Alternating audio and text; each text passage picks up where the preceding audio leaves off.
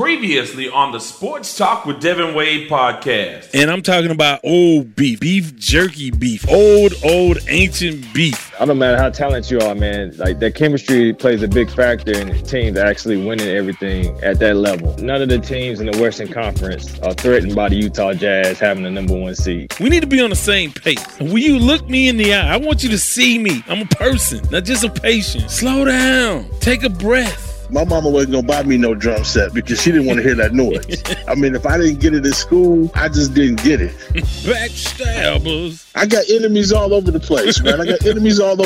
So AD stay broke up, man. Let me holler at you. Hold on. Whoa. Hold on, shorty.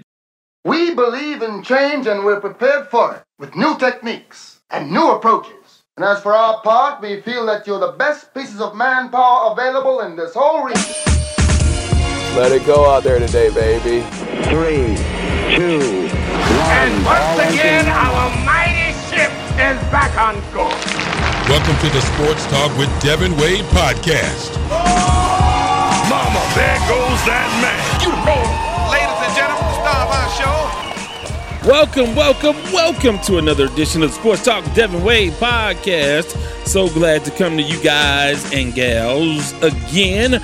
I have a great episode for you this time out. It's a whole lot of fun, and I want to thank you for tuning in for this particular episode. Now, if you are new to the show, or if you haven't already, go to WadesWordProductions.com. That's WadesWordProductions.com, and listen to past episodes and really get an opportunity to get familiar with us and what we do here and some of the other things that I'm involved with. That's WadesWordProductions.com. Also, to make this as interactive as possible, I have set up a phone line for you guys. 832-941-6614. That's 832-941-6614. And on social media, at Wadesword on Twitter, WADESWORD. And, of course, the Sports Talk with Devin Wade page and group on Facebook. So those are all the ways to sort of reach out, be interactive, be involved, get connected, because that's what we like, right? Well, this time out, we have a couple of members from the special teams unit that will be joining us. Of course, we have a number of features, and we're going to get to those, but we have our very own Kalina. She's checking in on the Naomi Osaka situation with the French Open, and we have a very interesting discussion about that. And then, of course, our guy Eddie Robinson, E-Rob50, going to get his take on some baseball, some basketball, and maybe a little football. That's coming up as well. We have a Lamont Award for the big dummy of the episode. We have some headlines for you, and we have a mix from our resident DJ Anarchy, and of course we're here from our sponsor. So all of that's going on. So we are ready. I got us here quick. One more thing I want to mention, and this is really, really important, to make a contribution to the podcast, and we need those. Go to LiberaPay, LIBERAPAY, LiberaPay.com, all one word, LiberaPay.com. Search for the Sports Talk with Devin Wade podcast, and there you can make a safe and secure contribution to say, hey, you appreciate the programming, you appreciate what we do here, you appreciate our takes, you appreciate the information, and you enjoy what we do, and you want us to keep going. So again, LiberaPay.com, and search for the Sports Talk with Devin Wade podcast, and go from there. Make that contribution, and we could use your help. So that's everything, right? And I did it quickly because I want to get right to it. I want to get into some headlines. In headlines, a lot of NBA stuff going on, but Coach K, Mike Krzyzewski of the Duke Blue Devils, announced his retirement today. He announced it today. Won't happen until the end of the 21-22 season. So we have some time to sort of bid adieu to him. But that's big news. It's not necessarily surprising. He has sort of struggled last year, and it just is sort of, it's getting old after 42 years at Duke, and just things changing. COVID didn't help, I'm sure, and just all the stuff one and done. It seems about the right time for him to get out of the game. So that's happening. The other thing that happened in the world of basketball besides playoffs, and we'll get into some NBA playoffs, the Boston Celtics. Now, how do you fail up? You're not successful at what you do. or not as successful as you should be. I won't say you're not successful. You're not as successful as you should be. And some of it is your fault and some of it isn't. But because even despite the fact that you're not as successful as you should be, you get a promotion. Well, that's what happened to Brad Stevens. Brad Stevens will take over the position of head of basketball operations for the Boston Celtics, and he's taking over for Danny Ainge, who announced his retirement. So a massive change, and that's something that we'll delve into. I'm sure that our guy Terrence Harris, we'll have him on to talk a little bit about that because he knows a lot more about the pulse of what's going on in Boston these days. So we'll get a take from him on that in the near future. So that's happening. The other couple of things that we want to get into in the playoffs. So the Los Angeles Lakers, it looks like they may be done. They may not get out of the first round. They trailed 3-2 to the Phoenix Suns. Bad loss last night without Anthony Davis, who was injured again. And this time he was monikered. He was nicknamed Street Clothes by Charles Barkley, which, again, I mean, it's funny, but, I mean, he took a shot. But AD hurt again, this time a groin injury. So he didn't play. And the Lakers didn't play either. They were down by 30 at half. So much so that LeBron James walks off the court with he leaves the court, 5.5 minutes left in the game. And he's seemingly getting a pass for this. And I really can't believe it because he left. The dude left his team. He didn't sit there and watch. I can see if he didn't play. You mean he's older. That high ankle sprain is still bothering him by some accounts. But you stay with your team. And when you don't stay with your team, you get roasted. And that's how people feel. I remember Andre Johnson here. Left the field with 30 seconds left. Upset with the team or a decision, a play call, or something that Bill O'Brien did, and he left. And he was pissed off, and they roasted him for that. LeBron James, this is half a quarter left. Half a quarter left in the game. And they said, well, he went to go get treatment. Whatever. Really? So just that was not a good move. And it looks like the Lakers, again, they have to win 2 in a row. Anthony Davis may try to play next game out, but right now they're headed back to L.A. The Lakers trail 3-2. Already tonight, the Wizards eliminated. The Knicks eliminated. We'll have to see what happens with the Grizzlies and the Utah Jazz. The Grizzlies could be eliminated tonight as well. So that's going on.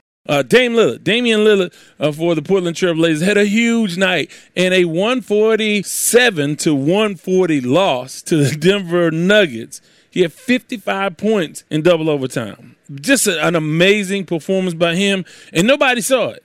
I won't say nobody, but it wasn't a TNT game. It was an NBA TV game. So the masses were tuned in to TNT, I'm sure.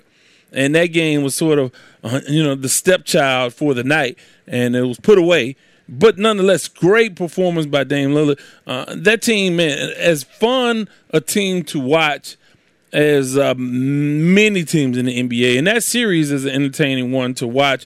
And I sort of have written that team, the Denver Nuggets, off because of Jamal Murray going out for the year. But who knows? If the Lakers go out, do you believe in the Clippers? Do you believe in the Mavericks? Do you believe in Utah? Do you believe in Phoenix? Who do you like? Who is the team? I mean, who do you believe in the West? That's something we'll be talking about if the Lakers cannot get past the Phoenix Suns.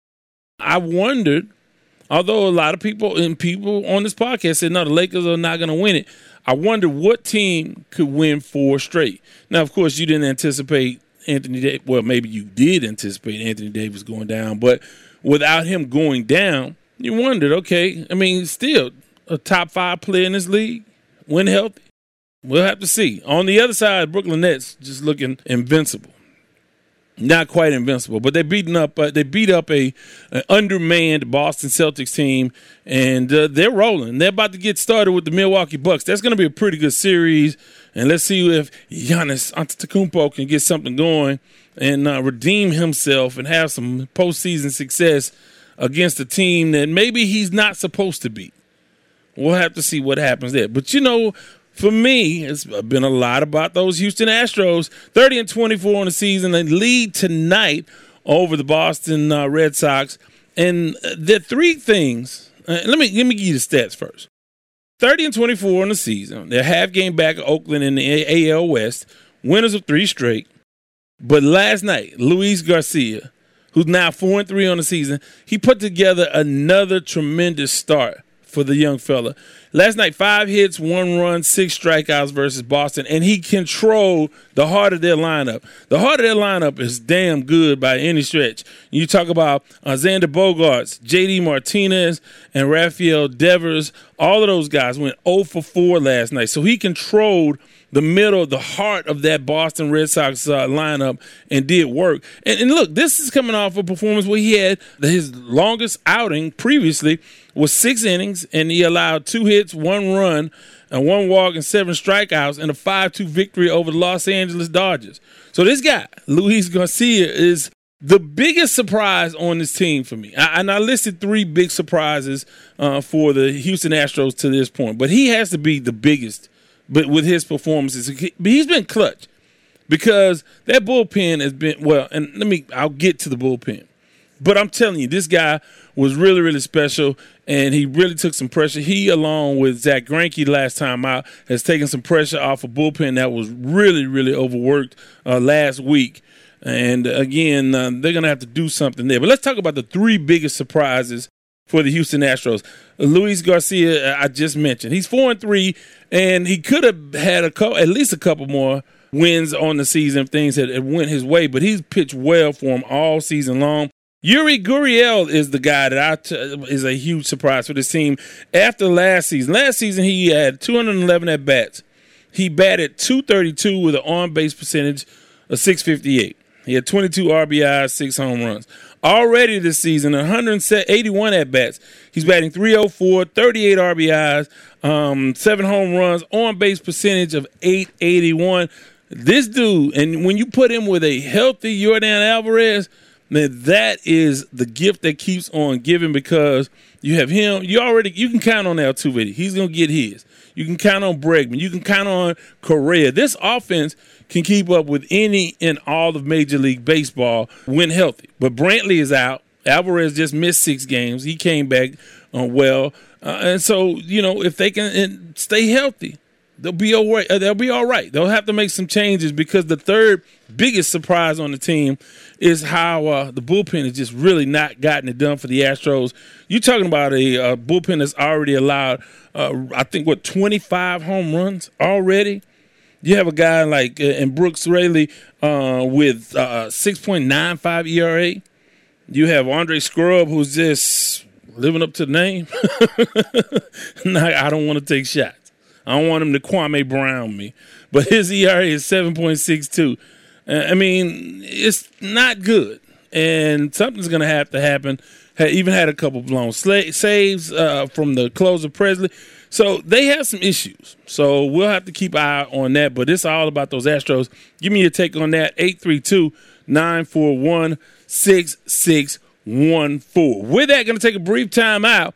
Come back. I want to talk about Naomi Osaka. And then we'll get into a conversation with our very own Kalina. This is Sports Talk with Devin Wade podcast. Anywhere you get your podcast. Your children are the most precious gift God has given you. Their well-being is of the utmost importance, and finding childcare that exhibits the same belief is, non-negotiable. So why not end your search at Brighter Brains Learning Center? Located in Stafford, Texas, Brighter Brains is a licensed, family-owned and operated daycare that promotes an early educational foundation and provides an environment of love, safety, and quality care for children ages 6 weeks to 5 years old. For more information, call 346-328-3717 or visit brighterbrainslearningcenter.org. It's Shelley Wade, and welcome back to Sports Talk with Devin Wade.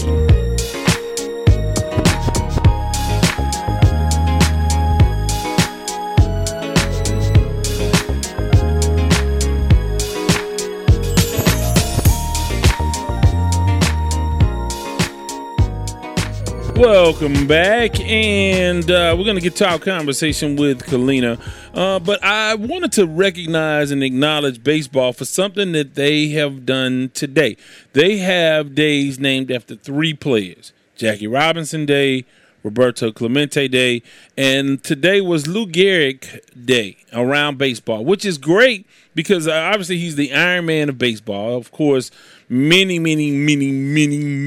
years later, Cal Ripken broke that record, the consecutive games record that Lou Gehrig set early.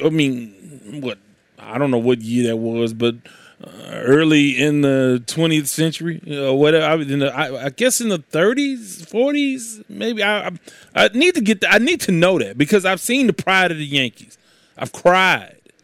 The Pride of the Yankees. If you want to, and this is a movie that they don't talk about when they talk about great sports movies. Pride of the Yankees. Look for it. Pride of the Yankees. If you've never seen it, Gary Cooper, you have to see it. Pride of the Yankees. I'm telling you, it's nostalgic. It's based on a true story. You have a cameo from the real Babe Ruth. It was, but beyond all of that, of course, he died of ALS. And I don't know if you're familiar with today I feel like the luckiest man on the face of the earth. But, I mean, again, heart-wrenching speech, heart-wrenching movie, heart-wrenching set of circumstances for one of the greatest baseball players in history and, of course, one of the top Yankees ever. But he died of ALS. Let me see if I know it. Let me see. I used to know it. You know what? I can't.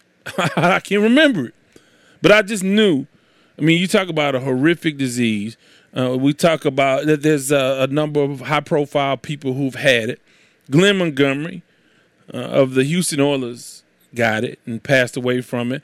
Other players, other athletes, other people in all walks of life have gotten ALS.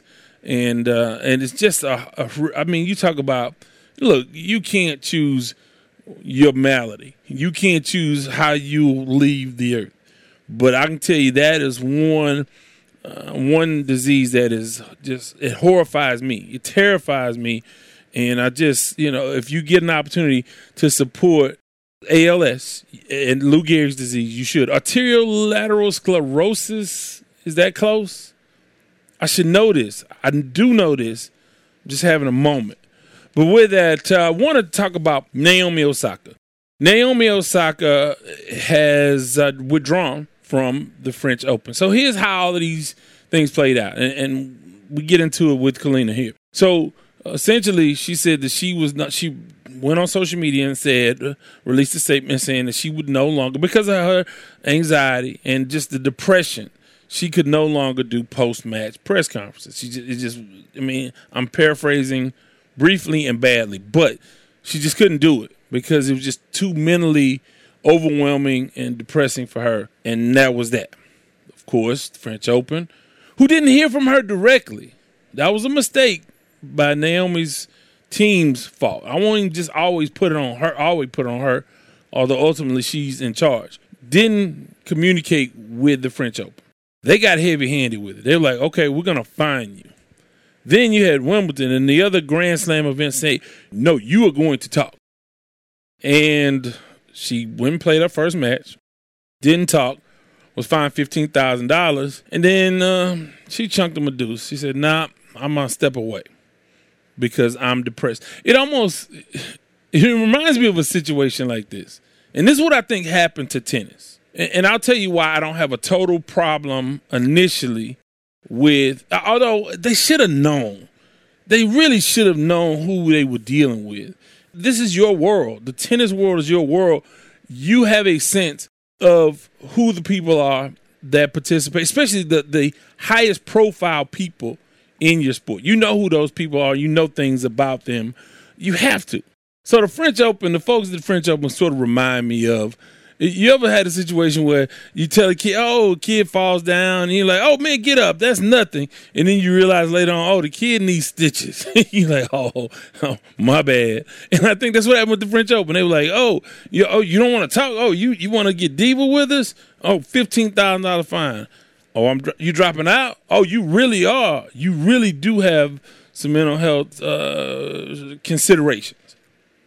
And I think that they have to backpedal majorly. I think all the Grand Slams need to backpedal majorly. So here's the root of why I think they came out so hard. I think that for those of us who are old enough, and I'm not quite old enough, but I remember Billie Jean King certainly. But when the WTA was formed, when they were the Virginia Slims tournaments and all that, when they were trying to start the women's circuit in tennis, they desperately, and they still need all the media attention that they can get. And I think that there's a misunderstanding about the role of media on the landscape. People I think they are kind of anti-media in a lot of ways and not really realizing how important the media are to all sports.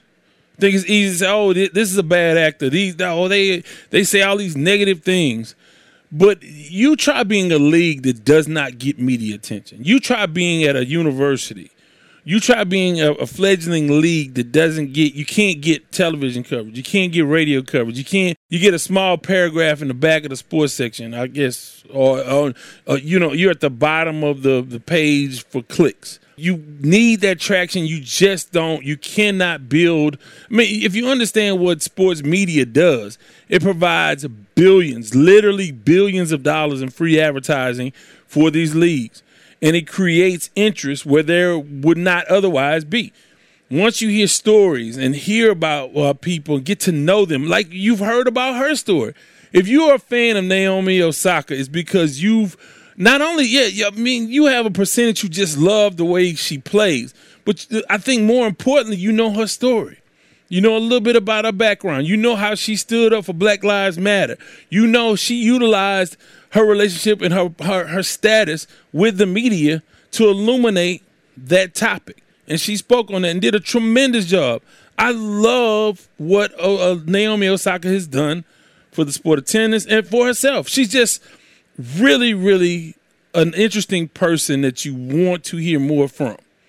And if you hear more from, if you know more about her, you'll be more likely to tune in whenever you see her on television. You're like, oh, let me watch her. Let me check in on the French Open to see what Naomi's doing. We already do it for Serena. But that's because the media has presented her story.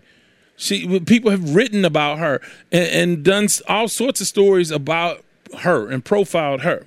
So it's necessary to have media attention. And look, tennis is not probably the 7th, 8th, 9th biggest sport in America. I don't know. I would have to count them down. But it's not. It's a sort of a niche sport. And now you have your biggest stars aging out when you talk about Serena. And then on the men's side, you have Nadal, Djokovic, and Federer all getting old. You need that new star, those new stars, to captivate the viewing audience. Naomi Osaka is one of those, for sure. And so you want those people to have a great relationship with the media. But what they didn't understand is that this is a legit situation. And she's really not well as it pertains to dealing with this part of the job. And I know a lot more and been exposed to a lot more about mental illness than 80, 90% of people. And it's a real thing. And it's not a thing where you can snap out of it. You have to go through therapy. And in some cases, you have to be medicated. You have to treat that like any other illness. And I think for her to step away, I think is important for her mental health. And the wonderful thing about all of this is that last year alone, she earned $55 million. So she needs to step away. She has the resources and the time to do that. I think what we'll have to get adjusted to as sports fans moving forward is that some of these careers will not be as long because the grind, not just the game itself, but everything that comes with it is so costly. And I think that we will see people get rewarded financially pretty quickly, and then they'll make a decision that it's in my best interest to get out of the game. Let me take my ball and go home. And I hope this is not the end for her. I hope she plays in Wimbledon, but I certainly hope that she plays in the Olympics. We'll have to see. And we'll have to see what modifications are made by all of these organizations as it pertains to dealing with mental illness. But mental illness is real. and I hope that she gets the help that she needs. But I wanted to get Kalina's take because Kalina, and I'll let her tell you. Here's our conversation with our very own from the special teams unit, Kalina.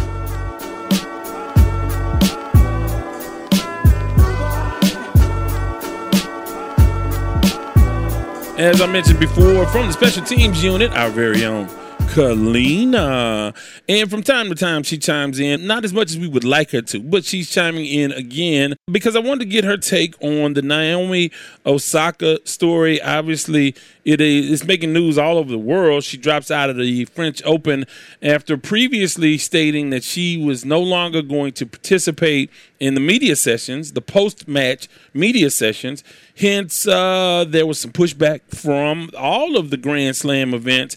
She was fined $15,000 and promptly dropped out and really just blew the whole thing up by dropping out of the French Open. What is your take? I have a little bit more nuanced take on it than probably you do, but what's your take on the entire situation? You know, I've been thinking about this really deeply for a bit, and I think it ultimately comes down to, do you believe that mental health matters? If the answer is no, then yeah, absolutely, she needs to shut up. She needs to suck it up and go do her job. If the answer is yes, then there needs to be resources provided for her. There needs to be a little bit of leeway, or there's a million other ways that this could have been handled in a mature and adult way. And instead, you know, she gets fined and she feels like she needs to drop out. Okay, so initially she announced that she would no longer do these post-match press conferences on her social media. It's my understanding she never reached out or was never accessible to the people of the French Open. Did she handle it the right way? Should she have reached out directly to the folks at the French Open as opposed to releasing that statement on social media?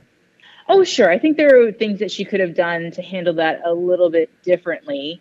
And also, you know, I don't, again, if this is all about mental health, then I don't know what situation she's going through. We don't necessarily handle things correctly when we're going through a situation. And so, but yes, I agree with you. I think that there could have been different ways. I mean, a manager could have spoken with them, for goodness sakes, an agent. It didn't have to be through social media and like the way that she did. So it gets to very complicated, layered conversations about mental health. What is just uncomfortable and I don't want to do it versus it creates anxiety in me? Because I would imagine for most people, and athletes are conditioned, so they've been through this throughout their career. But for most people, a media session will create a ton of anxiety. What's the difference between just the natural anxiety that comes in such a setting and someone clearly coping with more severe mental health issues? Devin, I got a lot of answers for this one. Because this is what I've been struggling with this question myself, honestly, because on the one hand, this is and I'm a millennial and I have anxiety and social anxiety that I'm being treated for. This is some real millennial type stuff to be like, I have a mental health situation and I need to like completely shut down this part of my life. And a big part of me was like, it's interesting that you can go play, but you can't go talk to these people for however long you're supposed to go talk to them. And I start thinking about myself and when I dealt with depression, when I dealt with anxiety, at some point, I got to go to work and I got to do the thing, despite how uncomfortable it makes me feel or like how horrible I feel. Now, on the other side, being that millennial with anxiety, like, one, that's a question for her doctor that none of us, let me be clear about that. None of us can really sit back with where we are and be like, she should or should not do this, because the only person that understands her mental capability and where she's at right now is a mental health professional, and it ain't me and it's not you. And so I think that line is tricky because it depends on where she's at. So do you think the French Open could have responded in a way that may have led to her continuing with this and maybe making some accommodations about how she handled the post-match press conferences? 1,000%. We see this in other companies. I saw this on Twitter. They were like, it would have been so much easier if they would have just said, we're so sorry to hear about that. Here's a counselor and you can take a day and maybe let's work with you on how you can actually respond to these journalists. So maybe it's through email, or maybe you video your answers or something like that. There could have been any number of ways that they could have gotten around this instead of demanding that she go and do these press conferences and then fining her, because now it's making this chasm where there doesn't need to be one. Like, you turn out to be the good guy if across the board for all of your players, you start instituting, okay, if you have an issue, then here are the things that we're going to start doing to help you out, but also to help us out and to make sure that we get what we need as well. Well, so they come out looking like the bad guy. Yeah, I think they do come out looking like the bad guy because I think they responded in a very heavy-handed way. Do you think it had anything to do, and I almost am reluctant to ask this question, but do you think it's a cultural insensitivity to her needs and maybe they would have responded differently to someone else? Or is this just an institution acting like institutions do, which are slow to change and slow to adapt? I think it's a really interesting question. One that I hadn't thought about. I for sure think this is an institutional thing. 1,000%. I think that, we're doing the things the way that they've been done, and you're messing that up. And so we're just going to do the things that we've always done. You're going to get a fine and we're going to blast you. I will say, I didn't think of this in a cultural way. I did think of this, well, what if this was a man?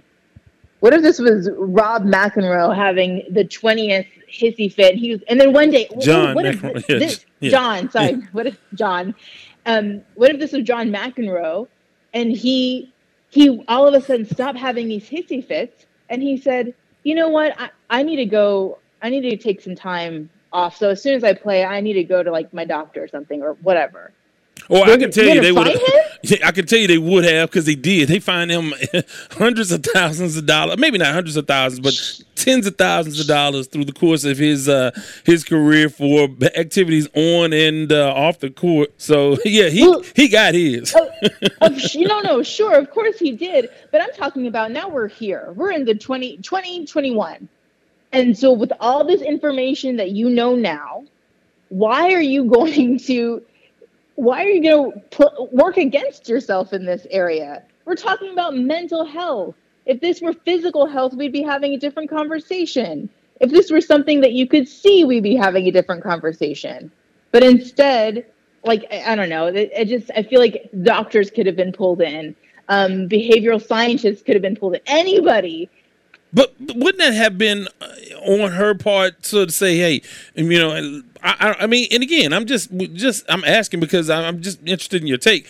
Wouldn't that the onus be on her to say, hey, here are my folks that are available to sort of explain to you what I am going through? Or is that something that you're not obligated to do on your job? Because that's an interesting dynamic there. No, of course. Again, I think this could have been handled differently. Because honestly, I can't get away with that at my job. I can't just be like, I'm not gonna do the second half of my day.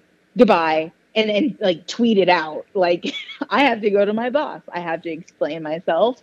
I have to make a plan for the future. How am I gonna pass off my work, and how am I gonna come back into work? And so I think, just because you're a tennis player, you don't get a pass, or I shouldn't say it like that because they have a lot of hard work. But because you're a celebrity tennis player, you don't get a pass. You still got to go through the systems. I think it's a give and take, Devin. There's things that she could have done differently to make this transition a little bit easier for her and maybe gotten into their good graces. And there's things they could have done differently to show themselves as advocates and allies to people with mental health issues and into the mental health world in general. And then also to be supportive as an employer to these athletes, to all of these athletes. I want to ask you, because you mentioned this, your anxiety, your social anxiety, yet you are a performer who's performed in front of thousands of people. How do you balance that? Or how can you make people kind of understand, like, I can just hear, how can you have anxiety when you volunteered, or not necessarily, I mean, this is your occupation, but you volunteer to go out on stage and perform in front of thousands of people, yet that you have social anxiety. Sort of explain to people the dynamic of that and how those two things can exist. Your need and your ability to perform in front of thousands, yet you have tremendous anxiety and social anxiety at times. Yeah, I mean, I think, well, the first main thing is that everybody has a different trigger. So, like, a really big one for me is being in a group of people and Kalina has to speak. So not words that have been given to me, and not me being on a stage that's 6-10 feet away from you. Is Devin asked Kalina a question about her life. And for me, that's really terrifying. I think it's important to note that our anxiety is not a choice. It's not like, if we could work around it, and a lot of us do therapy and a lot of us take medication, then we would. Like, if there was a fix, we'd fix it. Nobody wants to feel intense pain in their chest, a sense of dread that sometimes can lead to depression and prolonged depression. And when you're in the midst of that anxiety because somebody said something that seemed offhanded to them, but you took it personally, or there's too many people, or you don't have enough space and you need more room. Any of those little triggers that some of us have, like, it just is. Anxiety is. So that's the short answer. So how do you see this thing playing out? This year, a young lady is only 22 years old. She has Wimbledon coming up in 4 weeks. I don't know if she'll participate. And more importantly, I'm sure for her, is representing Japan in the Olympics in later this summer. How do you see any of this playing out, and what should take place moving forward? Well, here's what I wish for her. I wish that she would get help, if she has not already, from a mental health professional and anybody she needs to get help from. I also wish/hope that she takes some time off. Like, if this is debilitating to the point where it is affecting her job, then I think that she needs to just take some time away, and that is perfectly fine. I think maybe her point is that these hard and fast rules about what must happen, so specifically, you must talk to the press. I think she's making a point there that some of that should go away to, that's more old school and there needs to be more flexibility. But honestly, I would like to see that if this is really an issue for her, help that she needs, and so maybe that means Wimbledon is not on the table. Maybe if it's really that bad, maybe that means the Olympics aren't on the table. Whatever it is that she needs to do to get well. However, in my heart of hearts, I don't feel like it may be that type of issue. I do think maybe she just needs to take a small sabbatical, a couple weeks, get right, come back and take on Wimbledon. Yeah, well, I would imagine, and just about judging, as an outsider, just judging the tone, doesn't feel like she's going to come back from Wimbledon. And I can tell you this. Now, if she thinks she's been to a press conference at the French Open or Wimbledon or the U.S. Open, just wait till she gets to the Olympics when it's a whole different animal. So we'll have to see. And again, you have COVID to deal with there, and I don't know how they'll handle things. So it'll be very complicated for the next two major events for her. So we'll have to see what she ultimately decides to do. But she is really a tremendous talent. But more importantly, you just want a young person to be healthy and happy and, living their best life. If that means without tennis, then, we're deprived of her skills. But, hey, so it goes. I mean, she has to do what's best for her. Before you get out of here, what do you have going on? How can folks reach out to you on social media? Yeah, you can still reach me on Twitter. I'm at SoCali_S. And, Facebook and also on Instagram at SoCali. So, yeah, I'm around. And you're doing your yoga thing. So, or should I say namaste to you? What does that mean, by the way? What does that mean? Namaste? Yeah. I don't know. They didn't teach that part. So you got to learn the jargon. You know what I mean? I do. I know Om. How about that? Okay. So, all right. Well, one of these days, I'm going to show up in your yoga class. Give you a special project. When Devin shows up to my yoga class, there will be video. There will be audio. I will post it everywhere just for y'all. The downward dog. I've heard the poses, so yeah. I mean, you make it look appealing. I mean, everybody makes it look appealing, and I've heard former athletes and athletes swear by it. So yeah. So yeah, keep doing your thing with yoga, and we hope to catch up with you soon. Thanks so much, Devin. For past episodes or more content, go to wadeswordproductions.com. As always, appreciate hearing from Kalina. Going to take a time out here from CoBank Homes and our resident DJ Anarchy on the mix. And we'll come back with Eddie Robinson and the Lamont Award. This is the Sports Talk with Devin Wade podcast, anywhere you get your podcast. Sports Talk with Devin Wade wants to thank our sponsor, Kofi Bankus and CoBank Homes. The vision at CoBank Homes is simple, and it stems from the belief that clients can trust CoBank to guide them to realize one of, if not the single largest investment decision they will ever make, their home. CoBank simply looks to build lifelong relationships through service. They do this by using faith, knowledge, and technology to guide clients through the process of achieving their real estate goals. Be it buying, selling, or investing in real estate, contact Kofi at 832-757-7950. That's 832-757-7950. CoBank Homes through Keller Williams.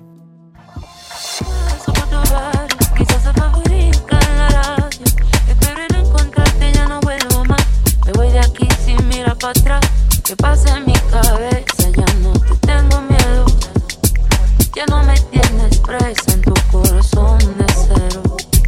Dejaste que mi piel se queme. Dejaste que mi cuerpo se caiga al suelo. Tú no eres el hombre que conocí. Tiene la guerra, yo estoy aquí. Yo soy mi propia dueña y confío en mi fuerza. ¿Qué pasa en mi cabeza? Ya no te tengo miedo. Ya no me tienes presa en tu corazón de cero. Déjate que mi piel se queme. Déjate que mi cuerpo se caiga al suelo. Welcome back, our resident DJ Anarchy. And if you get an opportunity to check him out on SoundCloud or around town, around the city of Houston, he's a bad man. Check him out. Let him know you've heard him on the podcast. That's DJ Anarchy. So check him out. IG. Check him out on IG, on SoundCloud, and look for him on social media. So he's out there. He's doing his thing. And if you have music and you want it played on the podcast, you certainly can. Just email us, music@wadeswordproductions.com. That's music@wadeswordproductions.com. The genre doesn't matter. We want it to be relatively radio edit, and we'll play a portion at the halfway point or an extended portion of a mix at the halfway point, and the entire track on an extended portion of the mix at the end of the episode. Before that, ALS. Okay, let me get this right. Amyotrophic lateral sclerosis. I got the lateral sclerosis right. I wasn't even close on the first part. So on the first word, amyotrophic lateral sclerosis. Close as I'm going to get without looking it up on YouTube. So there's that. Astros win. Framber Valdez. It's my man. He's doing his thing. Second start. Did work.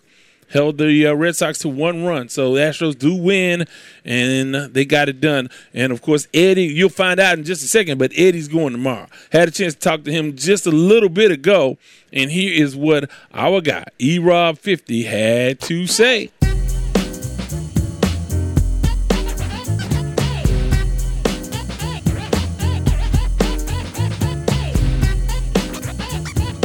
Our guy E-Rob 50, Eddie Robinson back in the building. How you been, Ed?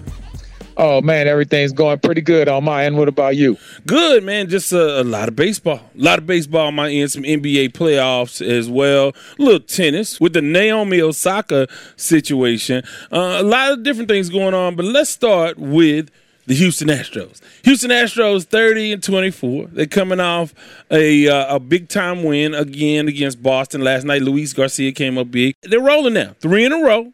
The half game out of first place. How much Astros have you been watching these days? Well, actually, I'm going to the Boston Red Sox games. You know, I love the day game. So, I mean, the Thursday, the businessman special at 1 o'clock, you're going to catch me there. I don't care who the Astros playing. So they got I'm going to go see Boston Boston in person, and I'll see how they do. But, baseball is so early right now. You're just trying to keep pace with everybody else and not get injured. And, June, July kind of muddles along, and then August, September, you kind of pick it up and see what you got. But I think the Astros are in a good position. I think they have still a good nucleus of core players. And, of course, baseball is all about pitching. So if you can find some pitching at the right time. But there's nothing that you're doing in May and June that's going to tell me you're a good team or not in September, October. Well, I think you can show up some things. And, I mean, clearly we see the offensively they're doing well. Some injuries, obviously. Gurriel is back. Brantley's still out.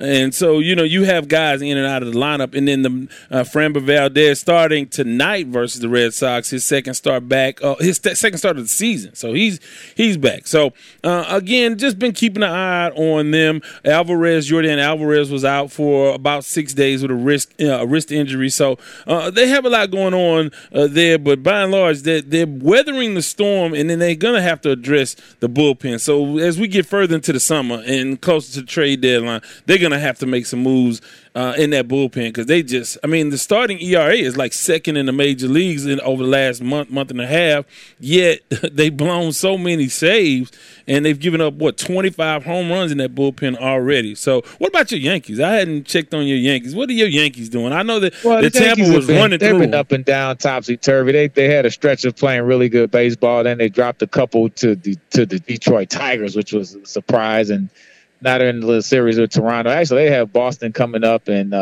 Tampa right now. So yeah, they're in a tough little part of the schedule where you're playing a lot of teams from the Eastern Division, and so it can go either way because those games when you're playing Toronto and Tampa and it can really in Boston it can really move you up or down really quick. But it's the same thing. I mean, they're waiting for Sevy to come back and Herman is pitching pretty good. And Cole is pitching lights out, but the offense has been sputtering. It's good one night, and then it gets shut out the next. So I think the biggest thing is with the Yankees, there's so many injuries. Of course, Giancarlo is hurt once again. But the biggest thing is keeping everybody healthy, and I think the Astros are kind of on that same thing. I mean, if you look at the Astros lineup, if everybody's fully healthy with Gary All and everybody, I mean, they can hit with anybody in the league. But like you're saying, they're going to have to make some major trade moves to try to get some middle relievers and those guys that can really finish a ball game because once you get into playoff baseball, a good batting lineup, they're just going to grind up your starter. And even if he gets through 5 or 6, they're going to make sure that pitch count gets high. If they know you don't have a bullpen, they'll get to that bullpen, and then it's downhill from there. Yeah, and so they have some issues because these guys, Belak and those guys have not really performed well enough. But let's shift gears to talk a little bit about the NBA playoffs. I know, it looks like Brooklyn is the team to beat. They're rolling, but again, Boston is not. I mean, they were down Jaylen Brown, and they just weren't the team. So now you have a situation where Brad Stevens is moving up. he failed up, and now you're hiring a new head coach as Danny Ainge exits the building. Stevens will take over basketball operations for the Celtics. But the big story, I think, are the Lakers. The Lakers, they're 1 game away from elimination, down 3-2 to the Phoenix Suns. No Anthony Davis. LeBron, he leaves the court 5.5 minutes early. It's just not going well. They got blown out big time last night. Can they come back and win 2 in a row versus this Phoenix Suns team?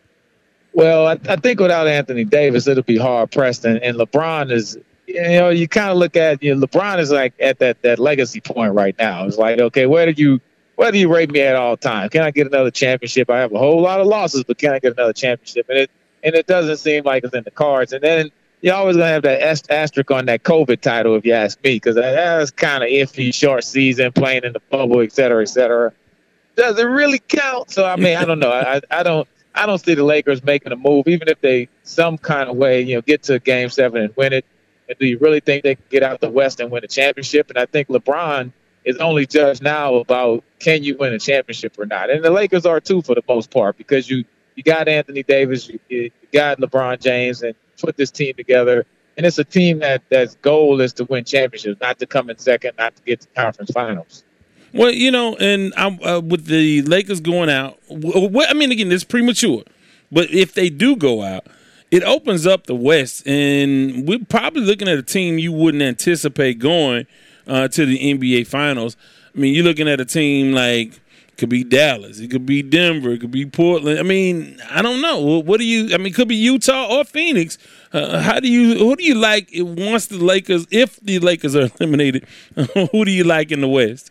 So you're saying that the Rockets should have kept everybody together just one more year, and we might have could have got out of it. Hey. With the super team. But anyway, so we're gonna move forward with that story. But yeah, I really like Dallas. I think they're a team that have like some young players that can really make us step up really quick, and I think they have the talent. Do they have the experience and the poise and the playoff experience? I think that's the biggest thing with those guys. But I mean, like you said, it's kind of wide open, which makes it exciting for the fans and the cities involved, because you don't know who will have a chance to really get there. But Brooklyn is definitely the team to beat. And if they stay healthy with everybody playing the way they're playing, I mean, they can have off nights and still beat you. And when they have an on night, they're almost unstoppable offensively. So I don't know if there's a team that can put a defensive effort up to really slow down what Brooklyn has to offer. But don't you just resent the hell out of James Harden?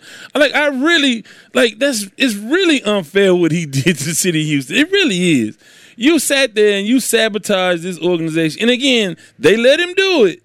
But you sabotage this organization for years, and then you leave because they can't win after you essentially ruined the team. And so now you going. Hold up. I still have the number 13 jersey, what my son does, and I still allow him to wear it. I'm not going to be a James Harden basher, because I feel like, as a season ticket holder for the last 10 years, I can speak on this. I've seen James play plenty of nights, and the guy plays hard. And I don't, get into the playoffs the first time, him learning how to put a team on his back, those type of things, that's a transition. And I think he started to warm up to that. The Chris Paul years, had a couple injuries at the end. So it was, you lost against some super teams. I mean, you lost against Golden State with a Durant. It really was a super team. And so I think if you look at the whole history of him in Houston, I look at it as a very positive light, and I thought the guy played hard night in and night out, and that's all you can really ask. Yeah, I don't want to see him win the championship. Yeah, it's no guarantee that you're going to win a championship. And the way he exited, if you think, hey, man, you know what, this thing is going south, and me being a modern-day player in the post-LeBron, I'm taking my talent to South Beach era, because, I mean, he started all of it. And so of the combination of super teams, and I'm just going to leave and go match up with somebody else. Well, that's the era that I'm playing in. So if I'm Harden and I'm playing in that era and I want to win the championship, then I'm going to do what the other guys ahead of me have done. And that's to manipulate the situation. And I'm going to get all of the marbles in my side of the game, and then I'm going to try to win. And that's what he did. So I can't really blame Harden for using the system the way other players have already used it. I mean, they did criticize KD for going to match up with another MVP and win 2 championships with Golden State. But for the most part, he's been praised for, hey, man, this guy's a 2-time NBA champ. Nobody's really beat him up about it. So if I'm Harden, why wouldn't I do the same thing if I have the opportunity? So that's how I look at it. Well, like I said, I'm not rooting for Harden in this situation, because it's not. The closer it comes to this maniacal plan working, I'm like, you know what? That's just really a trash move. And I'm old school, and I'm not going to apologize for wanting him to stick with his own organization. He had the keys to the city. But I'll get off of that. I want to ask you a couple things. Julio Jones looks like he's on his way out for sure coming up this week. Tennessee is rumored. A couple other places are rumored. How much do you think Julio Jones has left? And what would he do for a team like Tennessee if he got on that roster? Well, I think he still has something left in the tank. And the thing about those big play wide receivers like that, you're only looking for a big play here or there. It's more of a down the stretch type deal, and you want to keep him healthy for the big games and for the playoffs. But one-on-one, he can outmatch most corners. So I don't know if you want your corner playing Julio Jones one-on-one in a crucial third down situation. So you're just looking for him to make a big catch here or there. You're not asking the guy to put up 80 catches, but he can definitely put up 40. And if he can put up 8 touchdowns, you don't think he's 80 catch guy? No, still, no, I don't come think, on, man. Yeah, nah. I mean, injuries what did he have last year? Injuries will not allow Julio Jones. We can bet the over under on that today. I mean, I'm taking those under. Let me see where he goes first, and then I'll get. I mean, he put it like this: he's an 80 catch guy if healthy. But Julio Jones is not a healthy guy. I mean, he's not going to play 16 games. History has shown that. And so, but I don't need him to catch 80. I need him to catch about 40 or 50. I need him to catch three or four big ones a game. That's all I need. I mean, he's a big play guy, and I'm gonna ration out his minutes. So yeah, I think he can definitely help a team like Tennessee if you don't try to, overwork him and make sure that you get the maximum benefit out of him, which is down the stretch. I mean, Tennessee is that team that you're right there at the edge of. We're a playoff team. We're a playoff contender. We're a division contender year after year. And so now the goal is, can we win a championship? And he's a guy that may be that big play guy in the playoffs that can help you win a championship.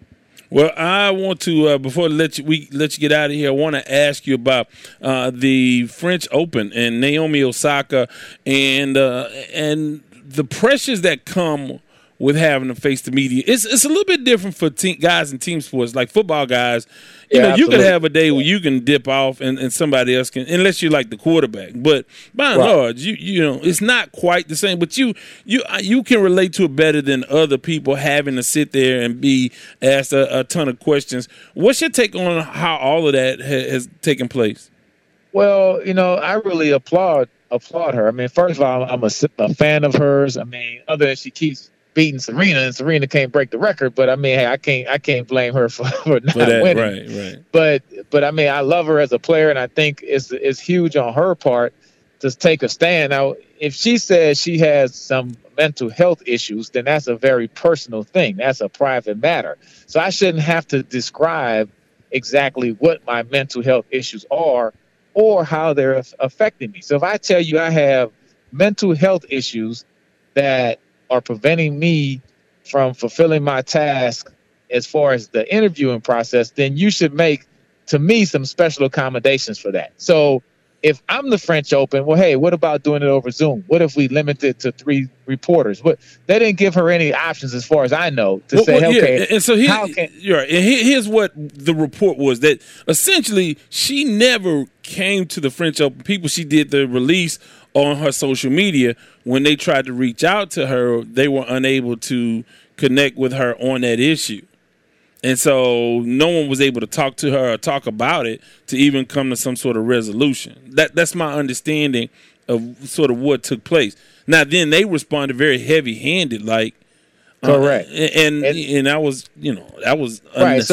But my thing is, once you come up with a medical reason, and of course mental health is very vague, but you can't tell me what my mental health status is and my ability to perform that task of those interviews. And it can be very stressful. If I'm telling you I have anxiety, I mean, I'm just going by the statements that I've read from Osaka. Right. And so, but from the French Open standpoint, I mean, to me, of course, she's one of the stars of tennis. You want her in the tournament, but I don't think you can come with the draconian threats of, hey, if you don't do this, we're going to fine you. Well, okay, well, that's nice, because most of the tennis players, you fine them $20,000, then they're going to go to the next interview. But she's fortunately at a spot economically where she can say, all right, I'll pay you $20,000. I'm still not going to do your interview. So now what? So that's like, are we going to put you out the tournament? All right, well, I'm going to leave before you put me out. So, I mean, I applaud her for doing so, because it should have been handled differently, maybe on her part and the French Open's part. But you can't make a person do something if they're telling you that I have a mental health issue or whatever her issue is.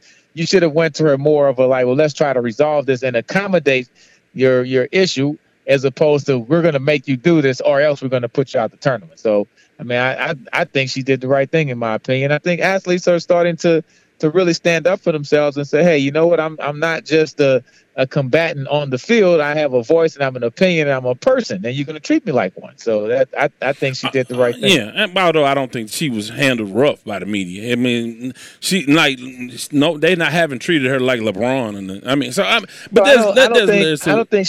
I don't think her complaint was so much from what I took from it was so much a complaint about the way the media was treating her. It was the way that she was able to handle the stress and anxiety of the media. And so that's something that can be, and like you said, tennis is an individual sport. So all of the questions are about me. You know what I'm saying? There's not, you can't really say, well, hey, man, your coach made a bad call and it kind of put you guys in a bad situation. No, it's you. You know what I'm saying? You didn't play good. So, I mean, so that's a true individual sport. And there's no one else to blame. You know, me being a linebacker, I can say, yeah, well, you know, the D-line, you know, our pass rush was a little off today, or yeah, the offense didn't do this, you know, and we can pick it up here or there. So it's a lot of blame to go around when you're in a team sport. But in an individual sport, it's like all of that blame goes on your shoulder, especially when you have the expectations that she has on herself and that the people in the media and fans have on her. So that's a lot of pressure. And I don't think, you know, people give athletes a lot of credit for the way they handle the pressure of going day in and day out. I mean, we always see the end result. Yay, she won. Everybody's happy. But a lot of time, to be honest with you, winning is more of a relief of not failing and letting people down as it is an exuberation for how great you did. You know, I could think of a lot of games where we won and I was like, whew, gosh, thank goodness. You know what I'm saying? Right, just right. Like, I've heard coaches say that. You're more like, I'm glad we didn't lose as opposed to that I'm happy with that we won. And it's because of all of the pressures that they have in sports. So. Right. So how can folks reach you on social media? Well, you know, it's the same thing, man, at eRob50 on Instagram and Twitter. All right. Well, we'll catch up with you soon. And I'm That's sure we'll right, have man. some stuff to talk about. We didn't, and I'm a little disappointed because you didn't get not one Eurosport question, and there's a lot of things going on. So, you know, in the next call, I'm about to double you up with the cycling. I'll be prepared. I haven't brushed up. It's almost time for the Tour de France, so you're about to get daily reports. So just be ready. Be ready. I'll be ready. I'm going to brush up next time. Hey, man, we appreciate you. Okay. To have your comments heard, call 832-941-6614. Want to thank Eddie as always, and we enjoy his expertise and his feedback on just about anything. Although he was a NFL veteran, I think he was wrong about Julio Jones, but you can give him your take, our take on that. Hit him up on social media at eRob50. So shout him out and let him know you heard him. So with that, it's time for the Lamont Award. I don't want to wish you no bad luck, but I hope your ship sinks with no lifeboat and no life preserver and a school of piranhas surrounding you. You big dummy. The Lamont Award goes to the player, team, entity, someone in or around the world of sports that we deem to be the big dummy or big dummies of the episode. So there's certain folks who come up again and again, either for getting criticized on a podcast or actually earning a Lamont Award. I don't know if Floyd has or hasn't. I know recently I've been on a rant. I don't know if I've done it on the podcast or just on the radio or in life, but he has taken to fighting YouTubers. So he's decided to take on Logan Paul. Now, I don't know who this dude is, but apparently he has billions of followers. I mean, he's a YouTuber, so that's just what they do. But nonetheless, Floyd's going to fight him in an exhibition fight. Now, Floyd, here's a little bit of the tale of the tape. Floyd, 44 years old. He hadn't had a real fight since he fought an MMA guy. It's a clown show with him now, and it's really damaging his legacy, if you want to say that. But it's also damaging the world of boxing, the sport of boxing, if that's possible. But I think it is.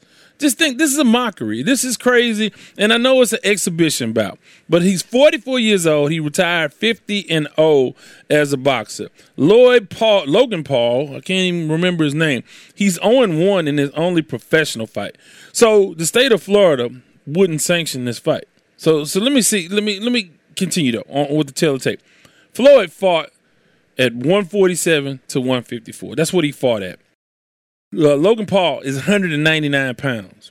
Because of the discrepancy in weight and age and experience, Florida wouldn't sanction the bout. So there won't be any judges, but they can have knockouts. And they're using 10-ounce gloves or whatever.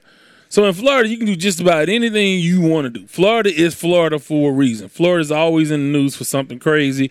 And you can do anything in Florida as long as you don't have on a mask and as long as you're not a transgender girl trying to play high school volleyball. And if you know current events, you know what I'm talking about. But even Florida won't sanction this bout. It's an exhibition, and it's $49.99 to buy. So my big dummies, and I say plural, are all the people, not all, I'll say 95%. Let's say 5% of these people just love Floyd and they just want to support Floyd because they're from Grand Rapids or they just have something in common with Floyd. They just love Floyd. And everybody has those fans. They're going to ride with you. They don't care. If he was going to the corner store, they'd be riding with Floyd. That's 5%. But 95% of the people who pay for this, you're supporting and endorsing this sort of foolishness. They've already had some sort of incident where Logan Paul snatched his cap. I mean, this is one of the greatest champ, not in my opinion, but a consensus, 50-0. One of the greatest champs in the history of boxing. And this is what you're doing. You're worth $1 gazillion, or you have been. Maybe you've run through. I don't know. I'm not trying to get in your pockets, but you should be well off, and you shouldn't have to or want to do this.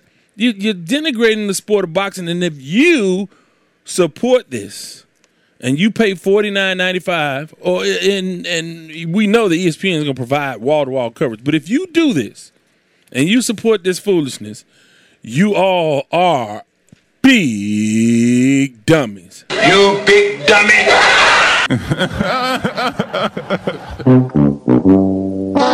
Now, again, I don't go after the listener audience very often, but you cannot pay for this.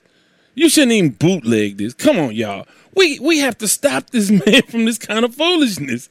No, I'm not going to give you free money to fight a YouTube guy. We're not doing this. Now, you can fight the ghost of Kimbo Slice. You want to do that?